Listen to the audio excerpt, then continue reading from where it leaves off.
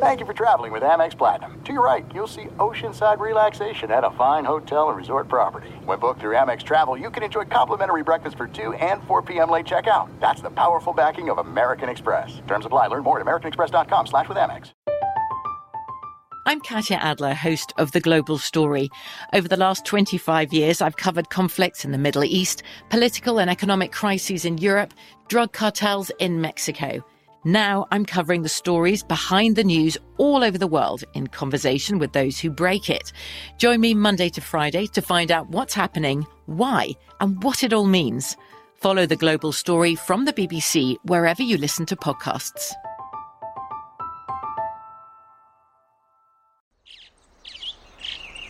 Getting ready to take on spring? Make your first move with the reliable performance and power of Steel battery tools. From hedge trimmers and mowers to string trimmers and more, right now you can save $50 on select battery tool sets. Real Steel. Offer valid on select AK system sets through June 16, 2024. See participating retailer for details. When you buy Kroger brand products, you feel like you're winning.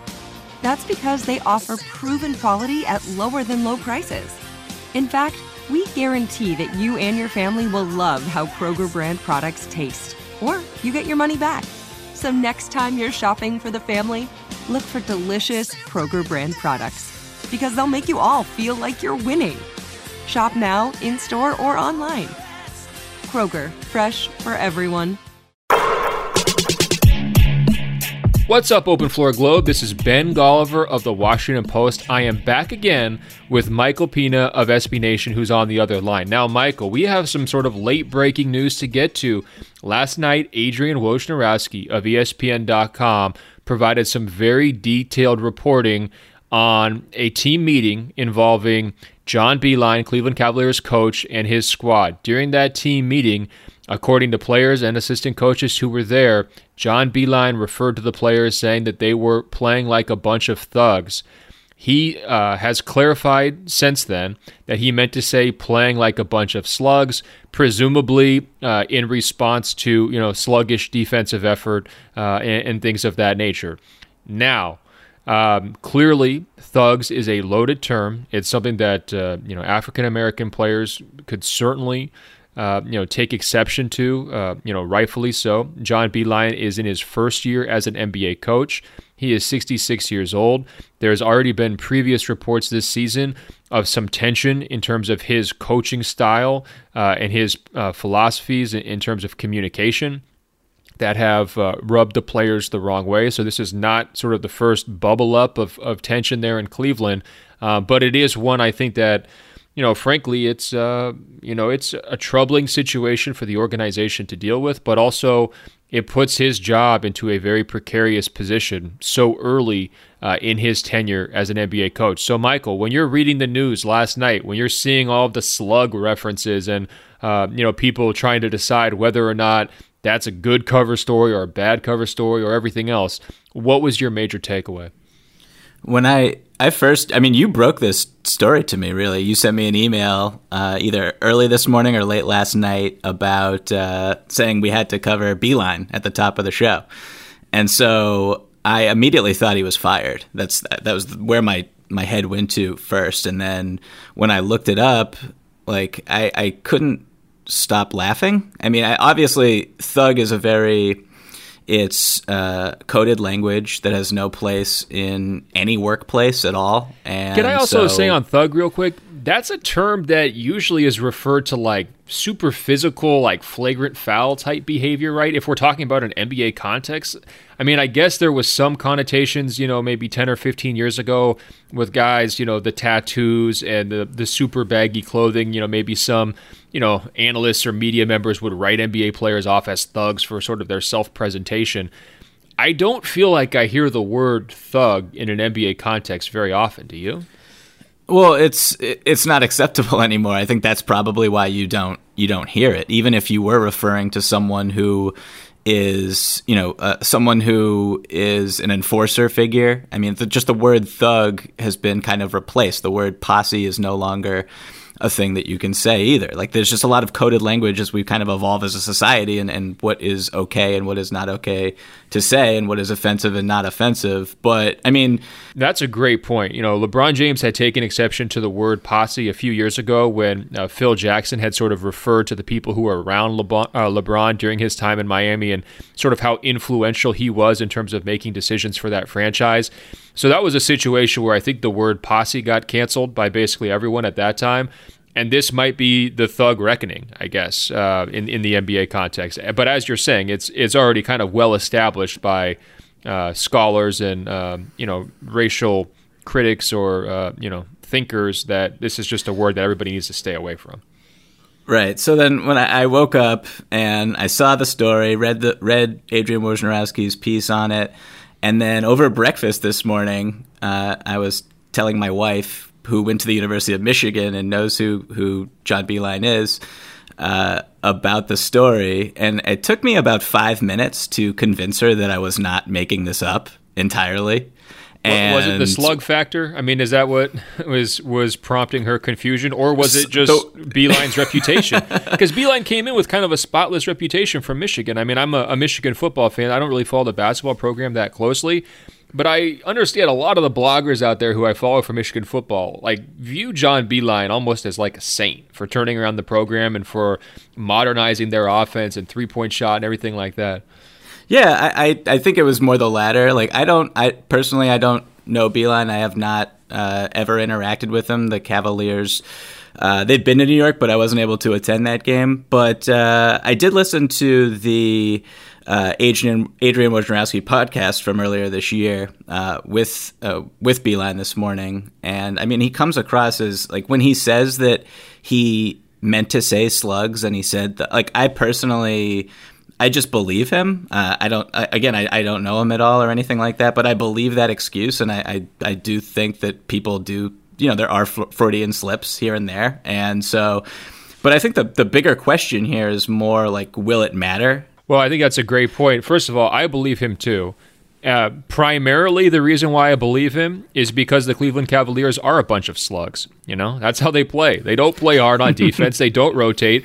And it starts with their veteran leader, Kevin Love, who has been checking in and out of professional level play all season long. I get that he's frustrated. 100% get that he's frustrated. Everything around him has changed, and there's so little about his basketball life that he controls right now. It would drive me insane too. There is no question I would struggle to be teammates with Colin Sexton and Darius Garland. I mean, we almost have to track how many times they pass the ball rather than how many assists they get because the numbers are so low. So it would drive me up the wall, there's no doubt. But his response is in some situations walking around the court dejected, stomping off the court, punching a chair, doing those kinds of things are not helpful. I think he's acknowledged and understands that. But it also just contributes to a culture where are people fully bought in or not. Now, in terms of whether this does matter, to me it absolutely does. And even just put aside the thug and the slug talk, okay? Let's just consider the average NBA team. Does this get out? And does it get out so quickly? The average NBA team will have enough faith and trust in its coach and enough belief in the sanctity of the locker room that if there is this kind of a slip of the tongue or this kind of a statement that offends people, players will either go to management, players will confront the coach, players will go to assistant coaches.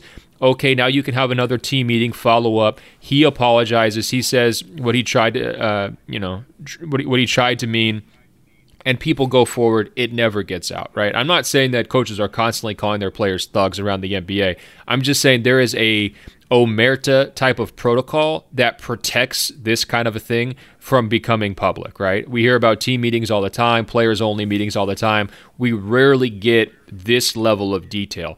So that is very, very bad news for John Beilein. That means that the players have either already tuned him out or they're at the point where they're trying to push him out the door, or he's lost some other major faction of the organization that is now angling for him to be, on thin ice, right? This is incredibly damaging for his reputation. It's incredibly embarrassing, and it's the kind of label that will stick. For all the casual NBA fans out there, who didn't know about John Beilein, didn't know what was going on in Cleveland, rather than this being this incredible lifer college coach coming in to try his hand at the NBA and trying to develop a young and upcoming roster around 2 lottery pick guards. The story has now become, here's the old guy who has offended his players so badly that it got out to the press. That's sort of the headline of his reputation.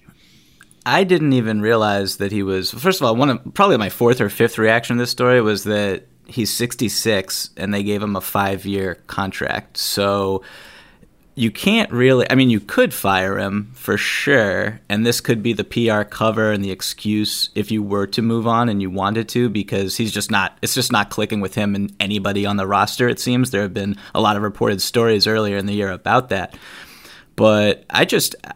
Like, either you stick with him and you're aggressive before the trade deadline and you get people who are unhappy in that system and in that culture out of there, or like if Darius Garland and Colin Sexton are 2 key figures who just aren't getting along with this guy, like I don't really know what you do here. Like, 1 year into a 5-year deal, it's really early, and they brought him in to teach fundamentals and build a culture there, and he's talked about how he wants the Cavaliers to be the Spurs when he leaves.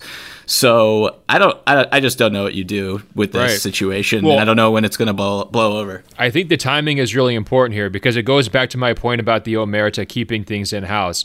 If people were bought into the vision of the front office of the organization, if there was a respect factor all around. This doesn't come out until after the trade deadline because guys just assume that they're going to be taken care of, right? And guys just say, look, it's only a month. We can get through this. It's awkward. We don't see eye to eye. Philosophically, we don't think he's really the right guy for the job, but I'm probably going to get traded in a month anyway, so who cares, right? I mean, this is a very aggressive action for it coming out, a proactive action for it coming out. And it says that people are past their wits' end, right? They either want him gone or they want to be gone. And it's just applying a ton of pressure to Koby Altman to make moves, before the deadline. I think your point on his contract is important. And also he was kind of hand-selected, right? I mean, he was viewed as being a stable figure for this developmental era of the post-LeBron, time period. They had to give him the 5-year deal because he was such a coveted college coach and such a successful college coach at a big-time program.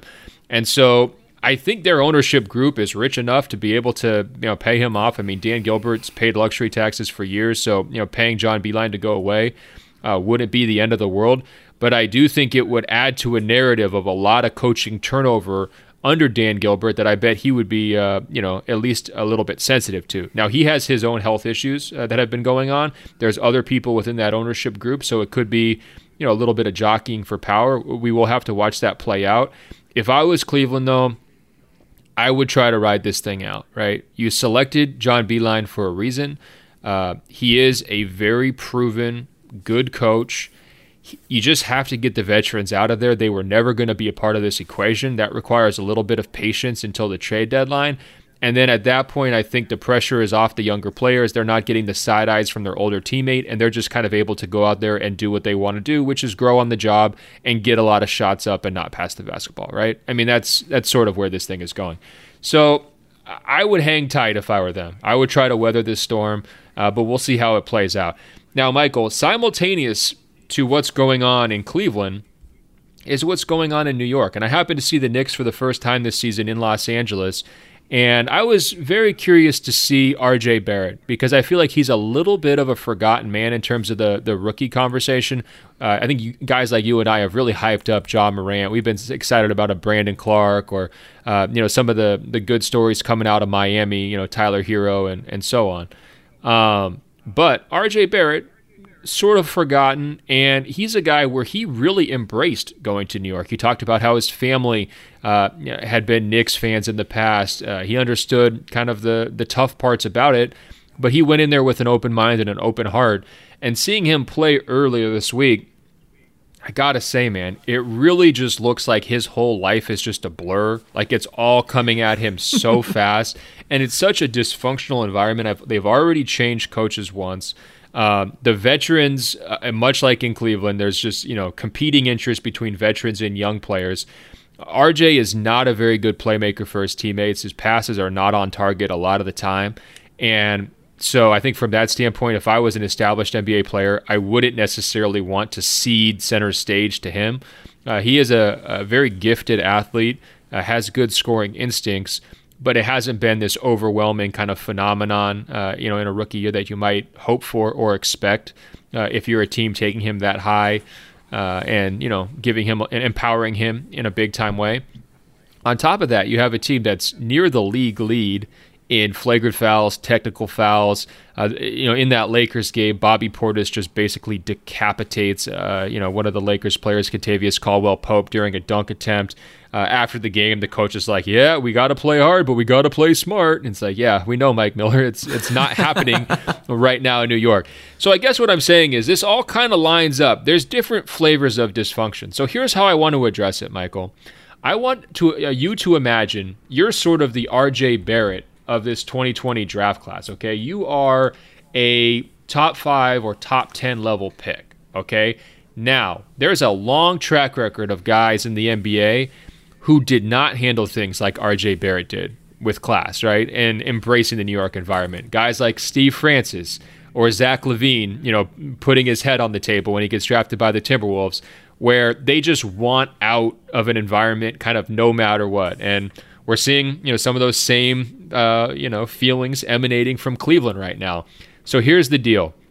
We are going to rank our top 3 dead-end franchises, Michael, and that's based on you being a top 10 pick, and it's the places that you would do everything in your power to force a trade so you didn't have to report to camp, or you would, go viral on Twitter because of your reaction to getting drafted by that organization. And you can, in your imaginary world, Michael, you could be a one-and-done player. You could be a 4-year college graduate. You could be a Slovenian sensation. You can write any narrative for yourself that you want. But what I need you to do for me is to rank the top 3 NBA dead ends for you. This is not objective. This is subjective completely. And I need you to explain why they're your biggest dead ends, okay? So what is your number 1 NBA dead end and why? This is, first of all, I love this exercise. I had a lot of fun with this, but I'm pretty sadistic as a host, right? I mean, so my number 1 is a pretty hot take, I think, that will upset some people, but it is the San Antonio Spurs. Wow. You went there. I never would have guessed in a million years. So tell me why. Yeah. It took some real soul searching and thinking to get here, but I've never been to San Antonio. I'm sure it's lovely. I grew up actually with David Robinson as my favorite player, and obviously I have the utmost respect for this organization, but I no, you don't. You just called them a worse dead end the Sacramento Kings. Okay, you can't pretend. Okay, I mean, you don't have to put a lipstick on the pig. Okay, you're calling them out. It's fine. Go for it. But why? So my rationale is basically like there's this fear that that some people have. I think a lot of people have of getting in at the end of something where you join an organization when basically the glory days are in the past. It was I think it was Tony Soprano who said it really beautifully on The Sopranos, and I never thought I would be quoting Tony Soprano in this podcast, but getting in at the end of something where everything in the past in the rearview mirror is constantly haunting you. And that's how I would feel if I was drafted by the Spurs, where Greg Popovich is on his way out. This might be his last season. Maybe I don't even get to play for Greg Popovich, which would just be like totally devastating. But then this whole fan base expects greatness, and they should. And that's a lot of pressure. It's like I think one of the worst sport athlete jobs for the next 50 years is going to be whoever replaces Tom Brady. Like whoever comes in and is the next franchise player for the San Antonio Spurs after the era of dominance that they had for 20 years, that just is, it's going to be terrible. And it's never going to be a free agency destination. I don't know what their path is to ever winning another title. They could tank, I suppose, and try to get another Tim Duncan, but so are, a dozen other teams in the league with the same strategy. So as a small market, and again, I've never been to San Antonio, but I'm a person who's always lived in big cities my whole life, and I it just wouldn't be for me, and there would be this constant fear of not living up to Tim Duncan, Manu Ginobili, Tony Parker, Greg Popovich. It would just be a lot of pressure that me personally, I would definitely struggle under. Yeah, no, it's a great comparison you're making here. I mean, you're basically saying the Spurs are Lehman Brothers, and you don't want to be the guy who shows up for his first day of work when the bank is repossessing the New York City skyscraper, right? I mean, you're just saying, look, like the glory days are behind them. I get it. In defense of San Antonio, I would say these things. First of all, there is such a good Brazilian steakhouse downtown right by the cheap Marriott hotels that I think I put on something like 20 to 25 pounds during the 2014 playoffs. I ate so much steak at Texas de Brazil. I think it's actually a chain, so it's not like it's San Antonio only. I ate so much steak and meat at Texas de Brazil over the course of that 2-month time period that's what prompted me to go vegetarian, and I haven't eaten meat since. So it's been a 5-year detox for me from San Antonio's meat capabilities. So just what a legacy. I know. So that I don't know if that's a pro or a con actually for San Antonio, because we don't want you to show up and balloon into like a 285-pound rookie where everybody's doing the body shaming stuff if you're a prospect. So fair enough. The only thing I would say when I'm making these decisions, and I'm going to release my list after you do yours, front office structure is so important to me, and ownership vision is really important to me. And I do think that San Antonio checks those boxes in ways a lot of other places don't. The tricky thing, though, is if Popovich does decide this is sort of his last run, and there's been, some mild rumblings about that, that's tricky because then everyone gets exposed, right? Then all the myth of the San Antonio front office and the genius and all of that stuff, it really becomes time for those guys to make their own legacies and make their own marks. But I do think there's an organizational stability and vision and culture that is a real thing down there. And there's also an awesome fan base, and that would be important to me too. Look, if I'm going to be a top 10 pick, I need people buying my jerseys and cheering for me and making me feel good as I struggle through my first couple of years. And the San Antonio fans, they are demanding. They expect greatness, no question, but they will show up and cheer really loud. Yeah, I hear what you're saying there. I do think there's a little bit of a question mark with the ownership situation, and who knows how much longer R.C. Buford's going to be there after Popovich leaves. And, a lot of people, they've been bleeding intelligence for, years, rightfully so. But I just don't. I think that Popovich really is what separates them from a lot of other organizations. He's such a powerful, influential figure, and once he's gone, I don't really know if it really matters. Even if the organization was fluid and stable, I mean, if you're crappy, right? Man, you are just apocalyptic. Poor San Antonio. All right, give me your number two. I mean, you're making great arguments. Give me your number two dead end NBA situation. Okay, so I mean, we're going back to Cleveland real quick. Oh boy. I mean, it's like one of the number one reasons why you could argue that LeBron James is the best player ever is because he won a title with this organization. I mean, they're constantly in a state of dysfunction. Right now they're building around two undersized point guards. They have no wings on the roster. Imagining them signing a meaningful free agent for the rest of time is very, very difficult to do. I mean, I love visiting the Midwest, but unless it's Chicago, I just would not want to live there. Right. Either. They struggle to get guys with LeBron as the hook, right? I mean, recruiting to Cleveland is difficult. Okay, so what else is on your list of negatives about Cleveland? What about this Beeline situation? How would you feel playing for him? I mean, if he's so again, I did listen to the Woj pod with him, and he had this anecdote about in training camp he was basically teaching a weave. They were running a 3-man weave in the NBA during training camp, and he was admonishing players who did not have spin on the ball when they threw passes. So I would not be okay with that. Just that would not be something that jibed with me at all. I would probably walk out at that point if I was an NBA player You're pouting. You've got the ego. You're putting on your arm sleeves. You're just ripping them off, and you're just walking out of the gym in frustration. This old guy doesn't know what he's talking about. It's that serious. I'm channeling my inner Steve Francis right now. How do I sound? Good? You sound incredible. All right. Anything else on Cleveland, or are we ready for number 3? I want to move past Cleveland. I don't know. I mean, you've been there a ton with the finals, and I don't know what your thoughts are about it. We're going to get to my thoughts on Cleveland here in a little bit when I do my list, but you go ahead with number 3. All right. My number 3 is the Charlotte Hornets. And, I mean, we can talk basketball, obviously. I mean, they've been in a very hopeless situation for a while with how they're building. They're trying to get out of it now, and I see signs of hope there. But just like, okay, so let me just talk about myself for 2 seconds. So my social life is pretty non-existent. I'm someone who's happy to sit at home on a Friday or a Saturday night and binge watch 90 Day Fiancé with my wife. I'm not a big party person, don't really go to bars. But when I watch the Hornets play basketball, I get a serious case of FOMO. And I can only imagine how I would feel playing for them. I mean, nobody's at the games. I would never be on national television. No one is ever talking about me. Nobody cares. I would constantly be wondering what it was like to play for any of the 29 other teams.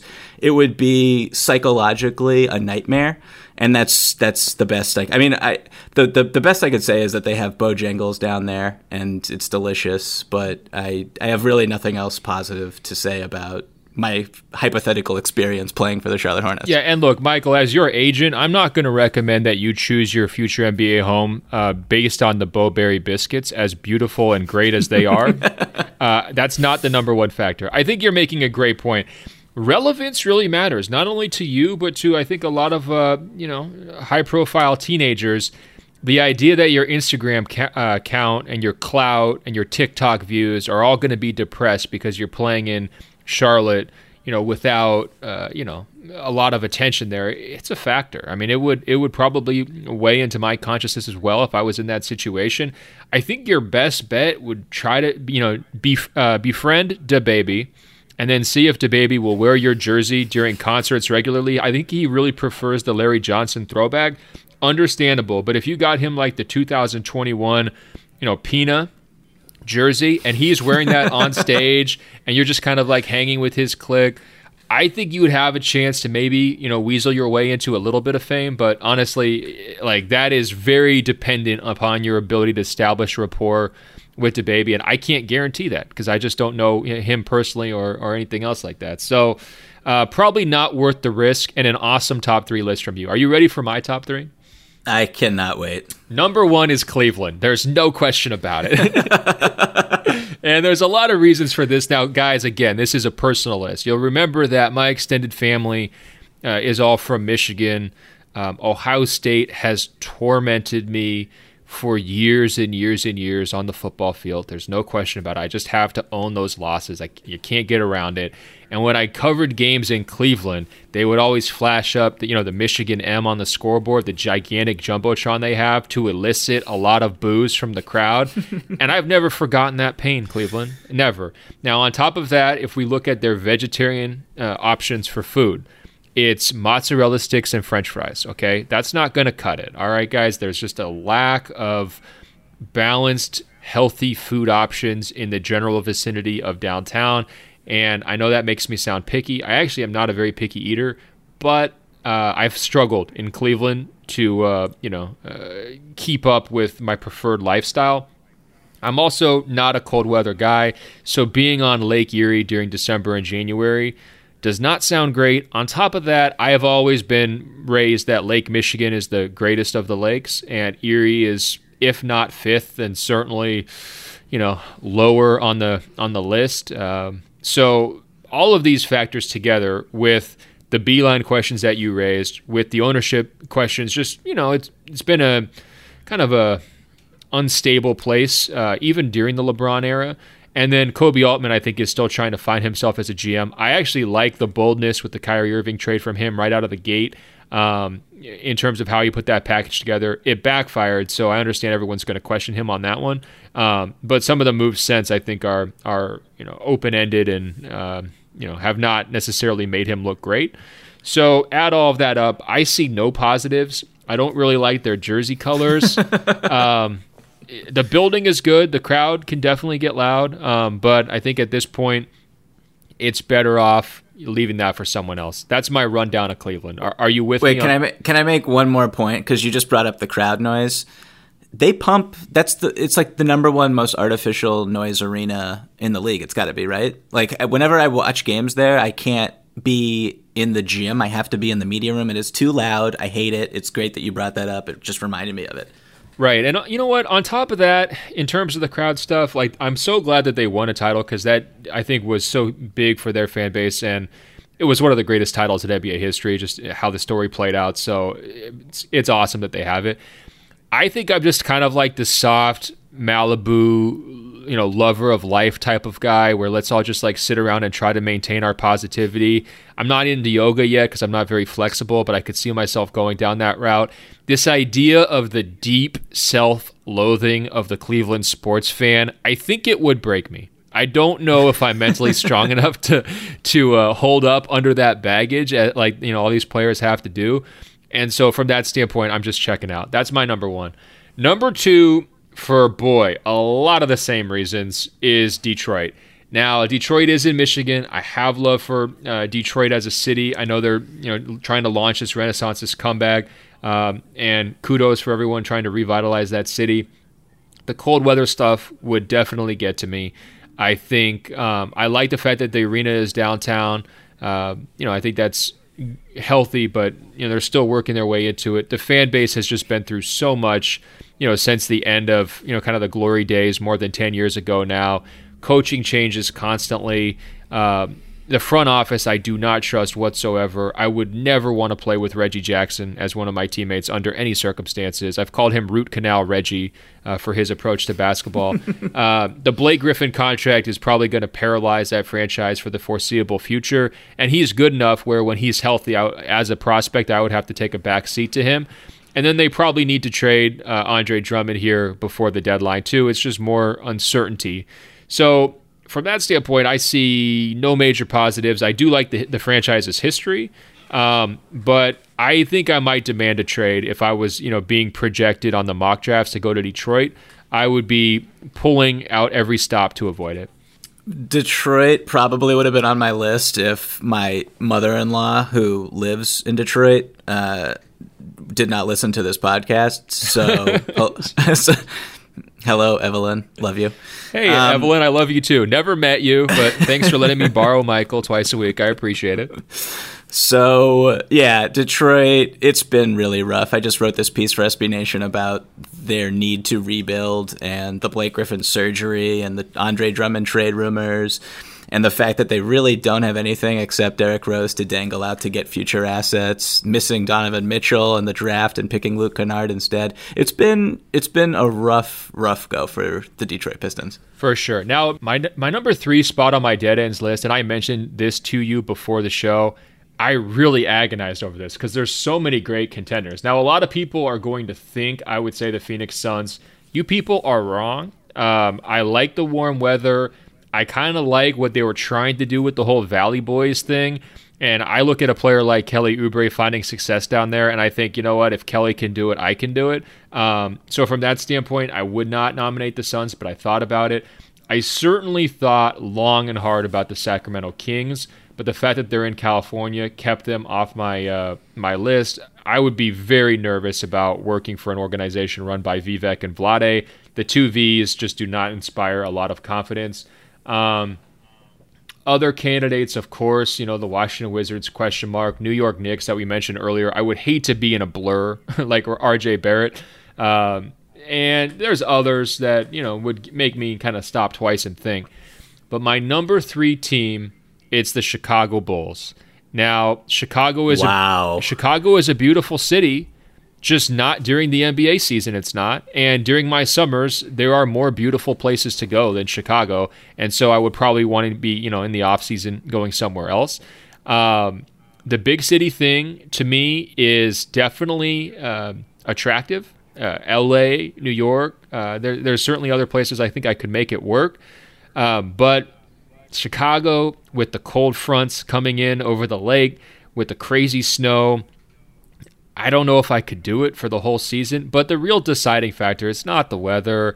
It's not being in Michael Jordan's shadow and knowing that you're never going to be able to live up to those glory days. It's not being forced to watch Zach LaVine play basketball. It's none of those things. It is Garpax. I could not hand over my 20s to their front office under any circumstances. If I had to, plot my course becoming a max level player, I just could not trust them. I don't even know if I could stomach Boylan and just his whole thing as a player. I think it would probably get old, and there was definitely some players who were ready to revolt last year. It seemed like I might have been in that group. I might have been preparing for a mutiny if I was, I could have been talked into it. I would have been mutiny curious, I suppose is the way to put it. But it comes down to their front office. I just couldn't do it. I see no reason to believe that that franchise is going to get back to being a premier organization. And, I'm a guy who expects greatness, respects greatness. I call myself a win connoisseur. I just don't see a lot of winning going on in Chicago. I hear everything you're saying, and I'm also someone who despises cold weather despite living in Brooklyn. Garpax is tough. It would be really tough to deal with. There's just no accountability in that organization, and I didn't really ever consider them on my list, just because if I did somehow lead the Bulls back to prominence, it would be, that's a marquee organization. You'd be one of the most famous people in the country, probably.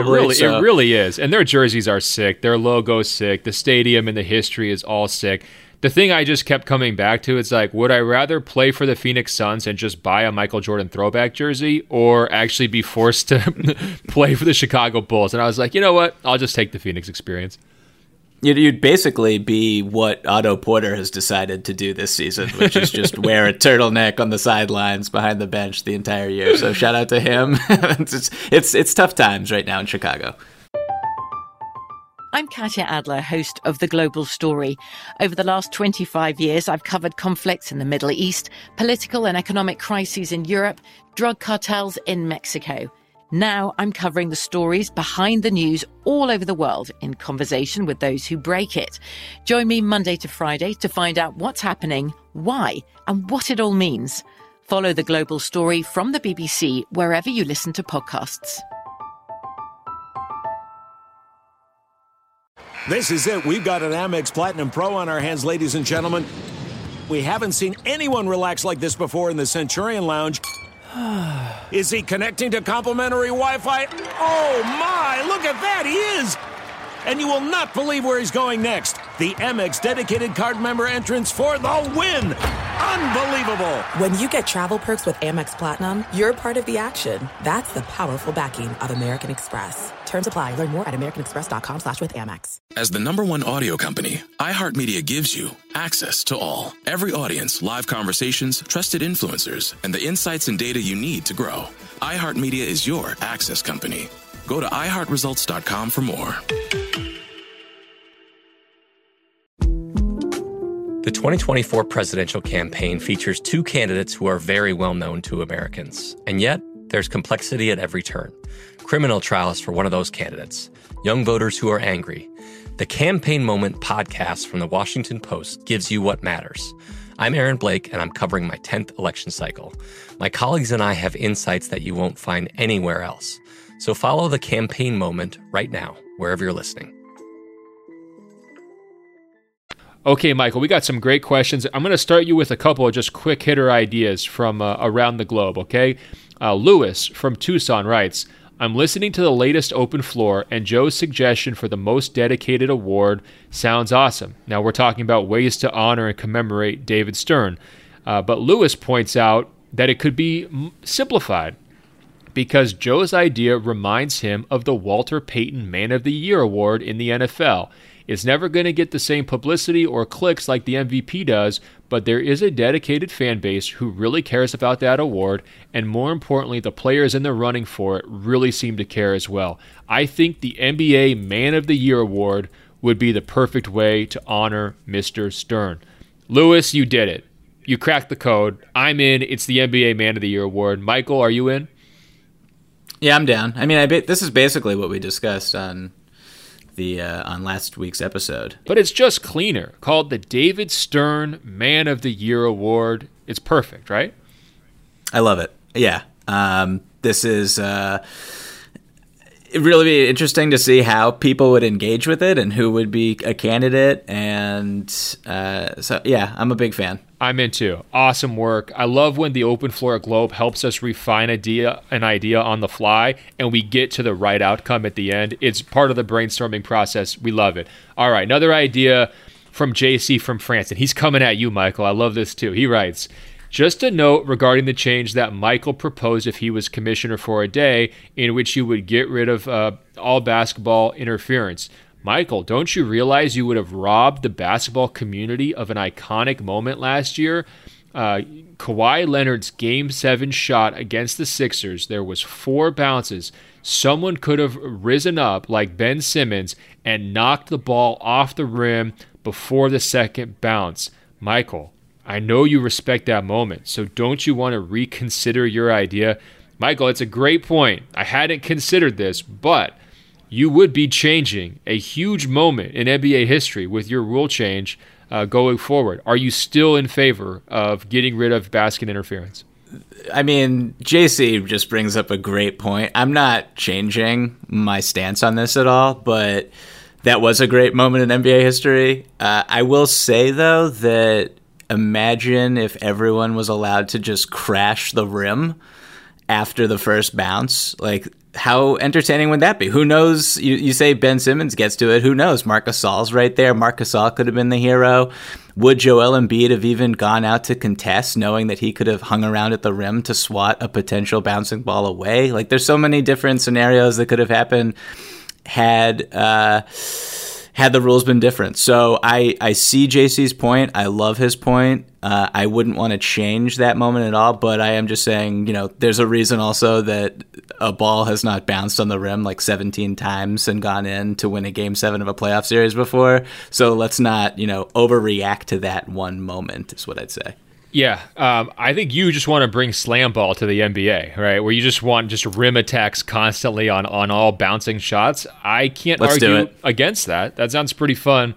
I do think we need to think through the specifics on this one. Now, we got an email from Scott in Singapore who said he loved the segment on being commissioner for a day, and he had a whole bunch of different ideas.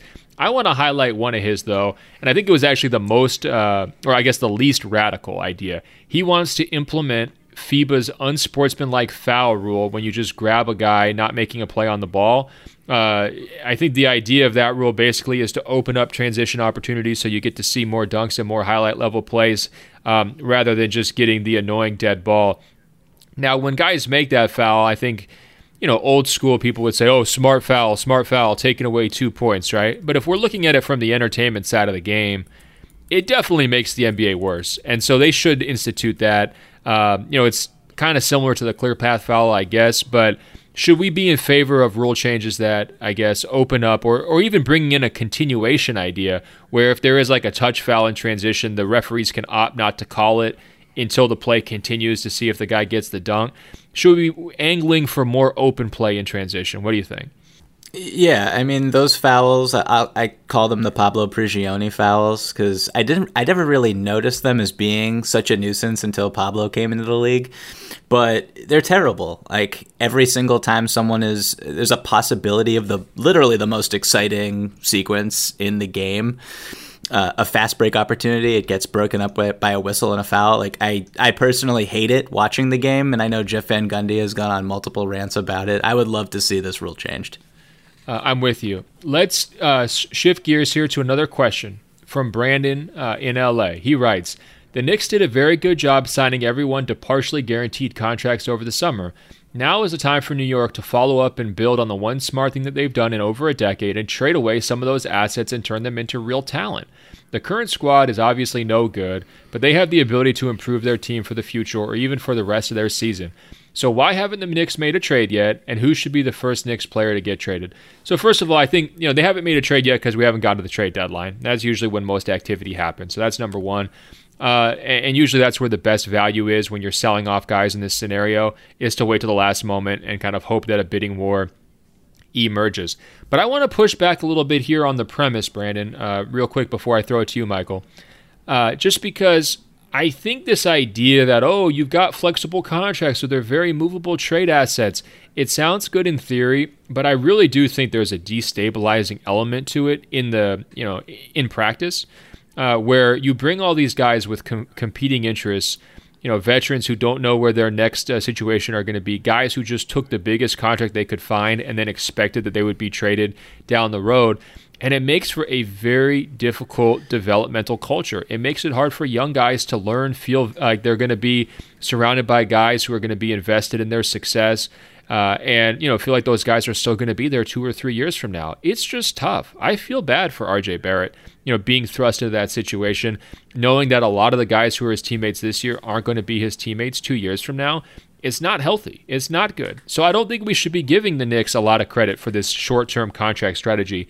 Yes, it's better than signing terrible players to 4-year contracts for no reason, right?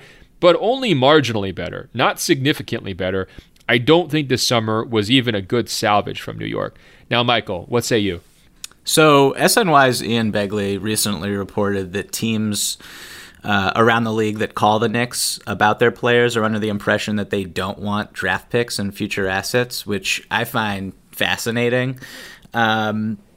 I mean, if I were operating the Knicks, I would be looking to move guys like Marcus. First of all, I would be looking to move probably everybody on the roster except RJ Barrett. But I would be looking to trade guys who I think are on contracts that you could actually get some value for, or like Marcus Morris, who's shooting like 48% from three, and I believe is their leading scorer right now. Guys who, like Wayne Ellington, a 3-point shooter, Reggie Bullock, a 3-point shooter, someone who a contending team can utilize. If they are actually interested in upgrading this year's roster for the sake of, I would assume, trying to be stable for next season, when the following summer they'll have max cap space and be able to sign someone like Giannis Antetokounmpo. That's probably their thought process, but I don't really get that at all. I think that you should be trying to get future assets, and if they don't and they want to go another route, I would look to move, Frank Ntilikina, Dennis Smith, Kevin Knox, even Mitchell Robinson, maybe, if you can try to get players who are more win now players. But if you're putting all your eggs in the basket to try to score big in free agency 2 summers from now, you're definitely going about it all wrong, and you haven't learned anything from this past summer. That sounds about right. I'm not sure they have learned anything at all. I would be trying to trade the front office, I think, at this point. I'd be thinking about it if I was ownership, and I know that's just setting it back to square one, but that's what I would do if I was Dolan. I would be less concerned about trying to squeeze out whatever value from these players who, in most cases, aren't actually that good or that valuable, and I would be more focused on, let's get in a high-level executive who can turn this thing around, and that's probably going to have to wait until this summer. So I guess my general takeaway is I don't think this trade deadline is going to be bringing the Knicks a lot of assets. I think it's going to be more like a garage sale than anything else. I think that there are some Knicks cast-offs, especially Marcus Morris, who could change the trajectory slightly of a playoff team, but I don't think it's going to be a big-time impact maker. And I think every single player on that roster should be available in trade with the exception of RJ Barrett. So that includes Mitchell Robinson, who I understand has a lot of legions of fans there in New York City, but is really still struggling to become a night-to-night NBA player. So hope that was dark enough for you, Brandon. I got nothing nice to say about the Knicks. All right, a little bit of a lighter question here from Nick. He writes, am I the only person who gets more hyped up for great defensive plays than offensive brilliance? Michael, how about you? I will say I love defense, and whenever I'm watching a game on DVR, a majority of the time I'm rewinding a play is because I want to appreciate something that a team did or a player did on the defensive end that I probably didn't catch the first time around. So I love defense. I mean, I also think that, watching offense is probably more of an entertaining proposition, but I can see the value in both. I've always loved chase down blocks. There was a great story years and years ago by Jonathan Abrams on sort of the art of the chase down block, and it was focused around LeBron James. I think he called him like the king of the chase down block. At that time, it was a Nicholas Batum specialty, was the chase down block. So I went and rewatched all his blocks, charted up how many chase downs that he had, the long arms, the loping stride in transition. He was just like perfectly built for it. I don't know if I go poster dunk or chase down block. If I had to choose one, it's really, really close because I love the poster dunks. I'm real deep into the dunk contest game. So anytime there's someone who just really gets someone hard, that excites me. But chase down blocks are incredible. It kind of goes back to like LeBron. Will we say LeBron's signature play of his entire career is the block? I mean, I think I would say that. I was about to bring this up, and to kind of answer your question in a way, do you think if LeBron... So right after the chase down block, a couple minutes later, he had that play where he cut, and I think Kyrie hit him from the baseline, and he had this potential just... Like, he was about to eviscerate Draymond Green with a dunk and instead missed the dunk, got fouled, was laying around on the ground for a few minutes. If he made that dunk and won... exclamation point, they're definitely going to win the championship.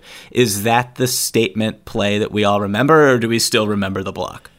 We remember both, and it just becomes this whole thing of like LeBron, two-way greatness at his absolute apex. He can do it in every direction, the highlight play, but also the hustle play. Like, I think it would become a duality where you wouldn't be able to remember one without the other. The Draymond dunk is one of the greatest what-ifs in NBA history. I mean, oh my God, we were close to maybe a new NBA logo at that point. Like, if you're Adam Silver and you see that happen, and that's how Cleveland's title drought ends, that's how LeBron completes his narrative arc, do you consider calling Jerry West and being like, bro, I know the ball in your left hand as you're kind of like, wiggling down the court has been pretty iconic for us, but we actually have the greatest dunk in NBA history that we want to turn into a silhouette of LeBron on Draymond. Are you cool if we just submit a new proof for a new logo? Does that bother you? I mean, I think you have to explore that. Also, follow-up question that just popped into my head. If LeBron made that dunk on Draymond goes into the parking lot after the game and calls KD. Does KD even answer the phone? Very good question. And also, does Draymond ever sign with Clutch? Can you come back from that? Like, can you align yourself with the business interests of the guy who pulverized you? I think these are all, like I said, it's a great, great, great NBA what if. From BBC Radio 4, Britain's biggest paranormal podcast is going on a road trip. I thought in that moment, oh my God, we've summoned something from this board. This is Uncanny USA. He says, somebody's in the house, and I screamed. Listen to Uncanny USA wherever you get your BBC podcasts, if you dare.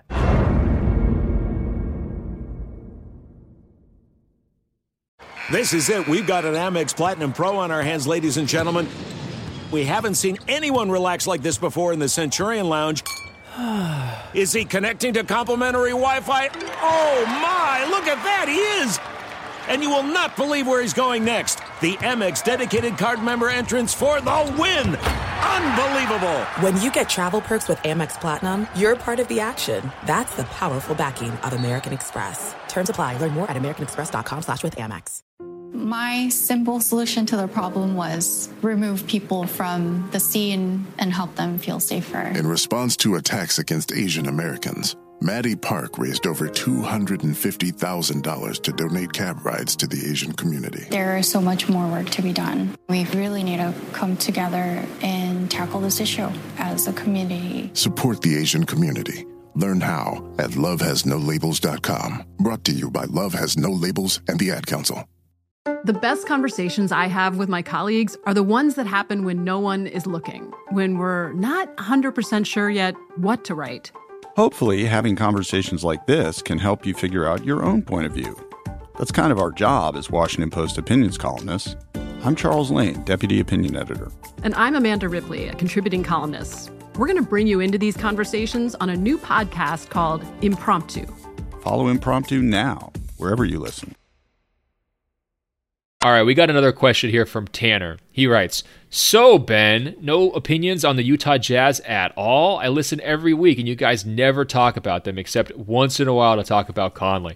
A third of the way through the season, and we haven't gotten any takes on Donovan Mitchell, Bojan Bogdanovic, how well or how poorly they're playing, their schedule, are they under or overperforming? Nothing at all." And Tanner, I appreciate this question because you realized that I was probably going to take 3 weeks to read it, which is exactly what happened. So you left it totally open-ended so that I would just say anything about your team.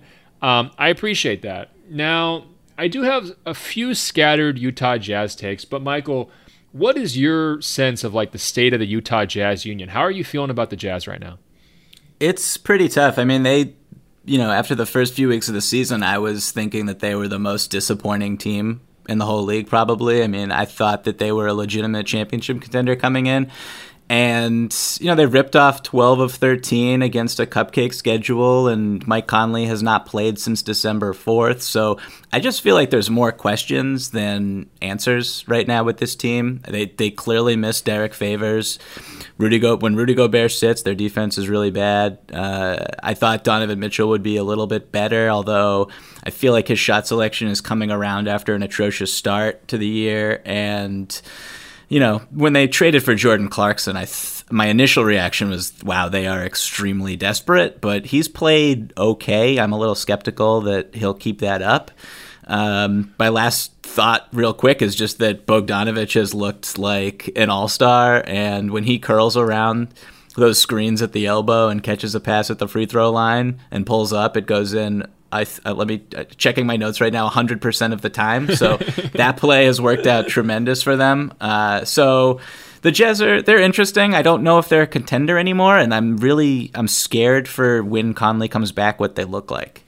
Yeah, so I think first things first, Tanner, I know you're begging for a little attention here, but you don't need us to tell you the Utah Jazz have started to figure it out, right? I mean, as Michael said, the schedule started to balance out, come back to earth a little bit, and they go on a big-time winning streak, and they're ripping off victories and looking much more functional and much closer to what we thought at the start of the season. Now, I think the biggest question for them is it's the all-star one that you raised. Bogdanovic, he's not really going to be in this conversation, I don't think. But I think they have an interesting dilemma. Is their representative, and I think they're going to get a representative, right? At least one. Will it be Rudy Gobert or Donovan Mitchell? And when I look at the Jazz, I still feel like their defining player is Gobert. I think they win with defense more than offense. I think that he's been snubbed some previous years, which shouldn't factor in as a heavy factor, but it needs to be considered. I still think he is one of the very most influential defensive figures in the entire league. He's got good numbers. He's an efficient offensive threat, even though he doesn't have the most complete offensive game. And I still feel bad that he cried about not getting in last year. And again, that shouldn't weigh in here, but I do think that he has been overlooked multiple times. It feels like it's sort of the right time to honor him. Now, on the flip side, though, on the flip side, you've got Donovan Mitchell, who is like textbook franchise player, marketable, great smile, great with the media, flashy game, impressive scorer, big numbers, and he's been in the dunk contest before. He's just kind of a natural fit. It's almost like a young Damian Lillard where he was knocking on the door for a couple years too, couldn't quite crack the case. And now Donovan Mitchell finds himself in a similar position as kind of a small market franchise guy, right? So there's cases for both to make it, but there's only 12 spots. I'm worried that only one of those guys is going to get in. So, Michael, if you had your pick, would you take Rudy or Donovan or both or neither? Joe Ingles? No. I'm more of a Donovan guy. I just am. No disrespect to Rudy. Their offense has been best in the NBA since Conley went down in early December. Just a quick little tidbit.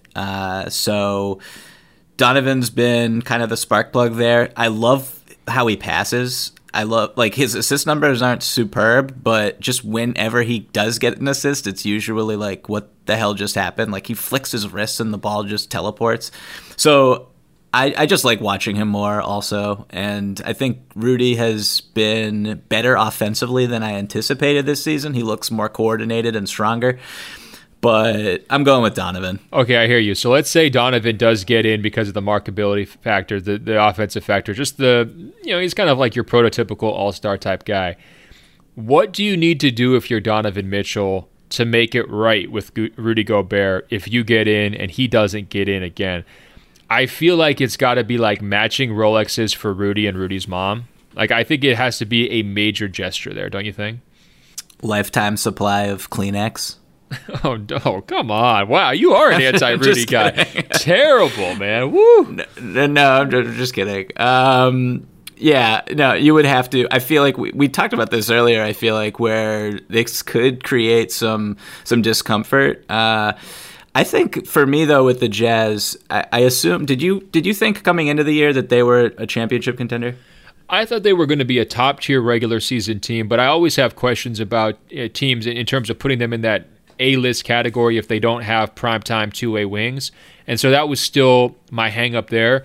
But I thought they had a chance to be a top 2 or a top 3 seed, and that's still in play for them, right? I mean, I don't think that's too overreactive to the recent success. I mean, the 2 through 5 pack right now in the West is super tight, and I love how their main lineup pieces fit together. As you're saying, the offense has been excellent lately, and I expected them to have a very good offense this year. I also thought Conley was going to be a bigger part of it, so that looms as a question. But to me, they have a chance to position themselves for home court through the first 2 rounds, potentially. And, at that point, you're in the mix. I just still would put, the Lakers and the Clippers a cut above them if I'm saying which teams really have a chance to win the title this year. Yeah, I see that. But when I look at them, I'm kind of like Donovan. The reason why I would also have Donovan as an all-star is because if I was crafting a case for the Utah Jazz actually getting to the finals, it would be because Donovan Mitchell had a Dwayne Wade-esque performance. So I don't know if he has that in them this season, but that's kind of what they would need to beat the Lakers, beat the Clippers, and get as far as some people thought that they could before the season began.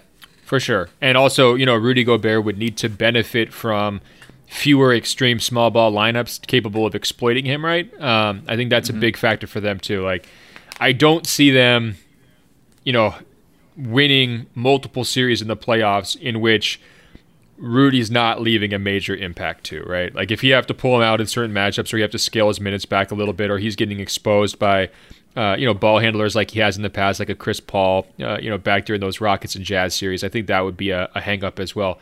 Michael, we're going to close it out with one more email. It's very, very thoughtful. Came in from Dylan in Adelaide, South Australia, and he writes, Ben, look, I know this is off topic as far as basketball is concerned. However, as someone who appreciates the environment and helping others, combined with the fact that you have a significant platform these days thanks to the Open Floor Globe, I was wondering if you could help us out with something that's bigger than basketball.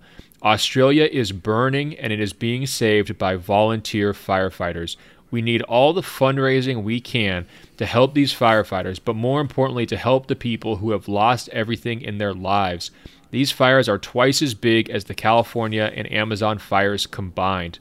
The fundraiser, initiated by Australian comedian Celeste Barber, has reached an astonishing 30 million Australian dollars, and it's increasing by the day. The Australian members of the Open Floor Globe would be forever grateful for any awareness that you can create. Thanks for any help that you can provide. Dylan, thank you so much for putting this on the front of my mental plate. It's been terrible to watch the images and the videos that have come out from Australia. We have a very dedicated Open Floor Globe member named Cecilia who keeps me apprised of the developments on the fires on nearly a daily basis, and I appreciate her for that.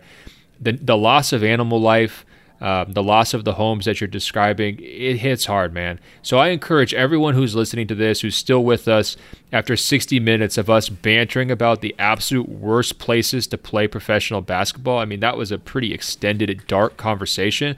Let's spin this forward more positively to a country that is arguably number one on my bucket list right now for visiting, and a part of the globe that I've always been captivated by. If you can go find Celeste Barber's fundraiser, it's on Facebook. Just search for her name, Celeste Barber. I was checking it out. The engagement and the donations, like Dylan was describing, were just out of this world. And Michael, we don't do this too often on Open Floor. We did it once for Puerto Rico and a couple other things. But, step up, everybody. If you've got a little bit of money, you can chip in here to really help a community and a country that's in need right now. I know they would be so grateful, and I know I would be so grateful. On that note, Michael, we've reached the end of another podcast. You guys can check us out on Apple Podcasts by searching for Open Floor. That's 2 words.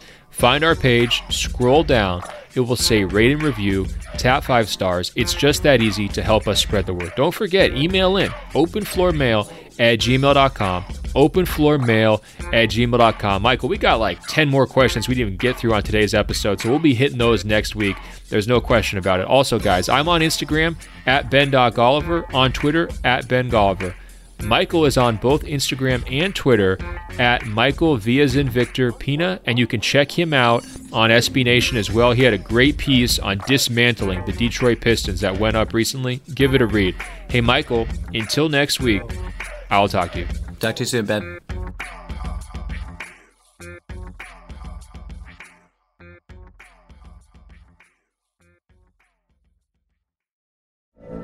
From BBC Radio 4, Britain's biggest paranormal podcast is going on a road trip. I thought in that moment, oh my God, we've summoned something from this board. This is Uncanny USA.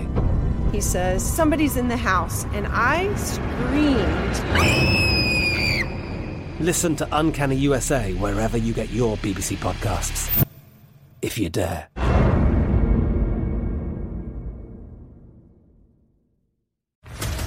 What's up, everybody? This is Stephen A. Smith, host of the Stephen A. Smith Show podcast. Tune in every Monday, Wednesday, and Friday at the very least as I bring you all new episodes that feature the biggest headlines in the world of sports, pop culture, business, and I answer your phone calls and respond to your tweets. You'll hear my unfiltered opinions and straight-shooter interviews with top celebrities and game changers. All that and more. So listen to the Stephen A. Smith Show podcast on the iHeartRadio app, Apple Podcasts, or wherever you get your podcast. MTV's official Challenge podcast is back for another season. And so are we. I'm Tori Deal. And I'm Anissa Ferreira. The wait is over, guys. All Stars 4 is finally here. And this season takes it to a whole new level.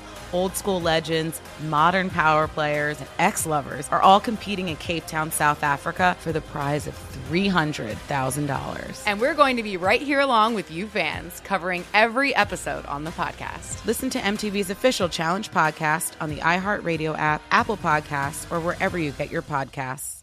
My name is Ariel. I moved to the U.S. at 19. I spoke no English and I struggled finding job opportunities. Everything I have, I owe to the Adult Literacy Center and getting my high school diploma at age 22. It was an honor helping you achieve your greatness. Now you're helping others achieve theirs. It inspires me. When you graduate, they graduate. Find free and supportive adult education centers near you at finishyourdiploma.org. Brought to you by Dollar General Literacy Foundation and the Ad Council.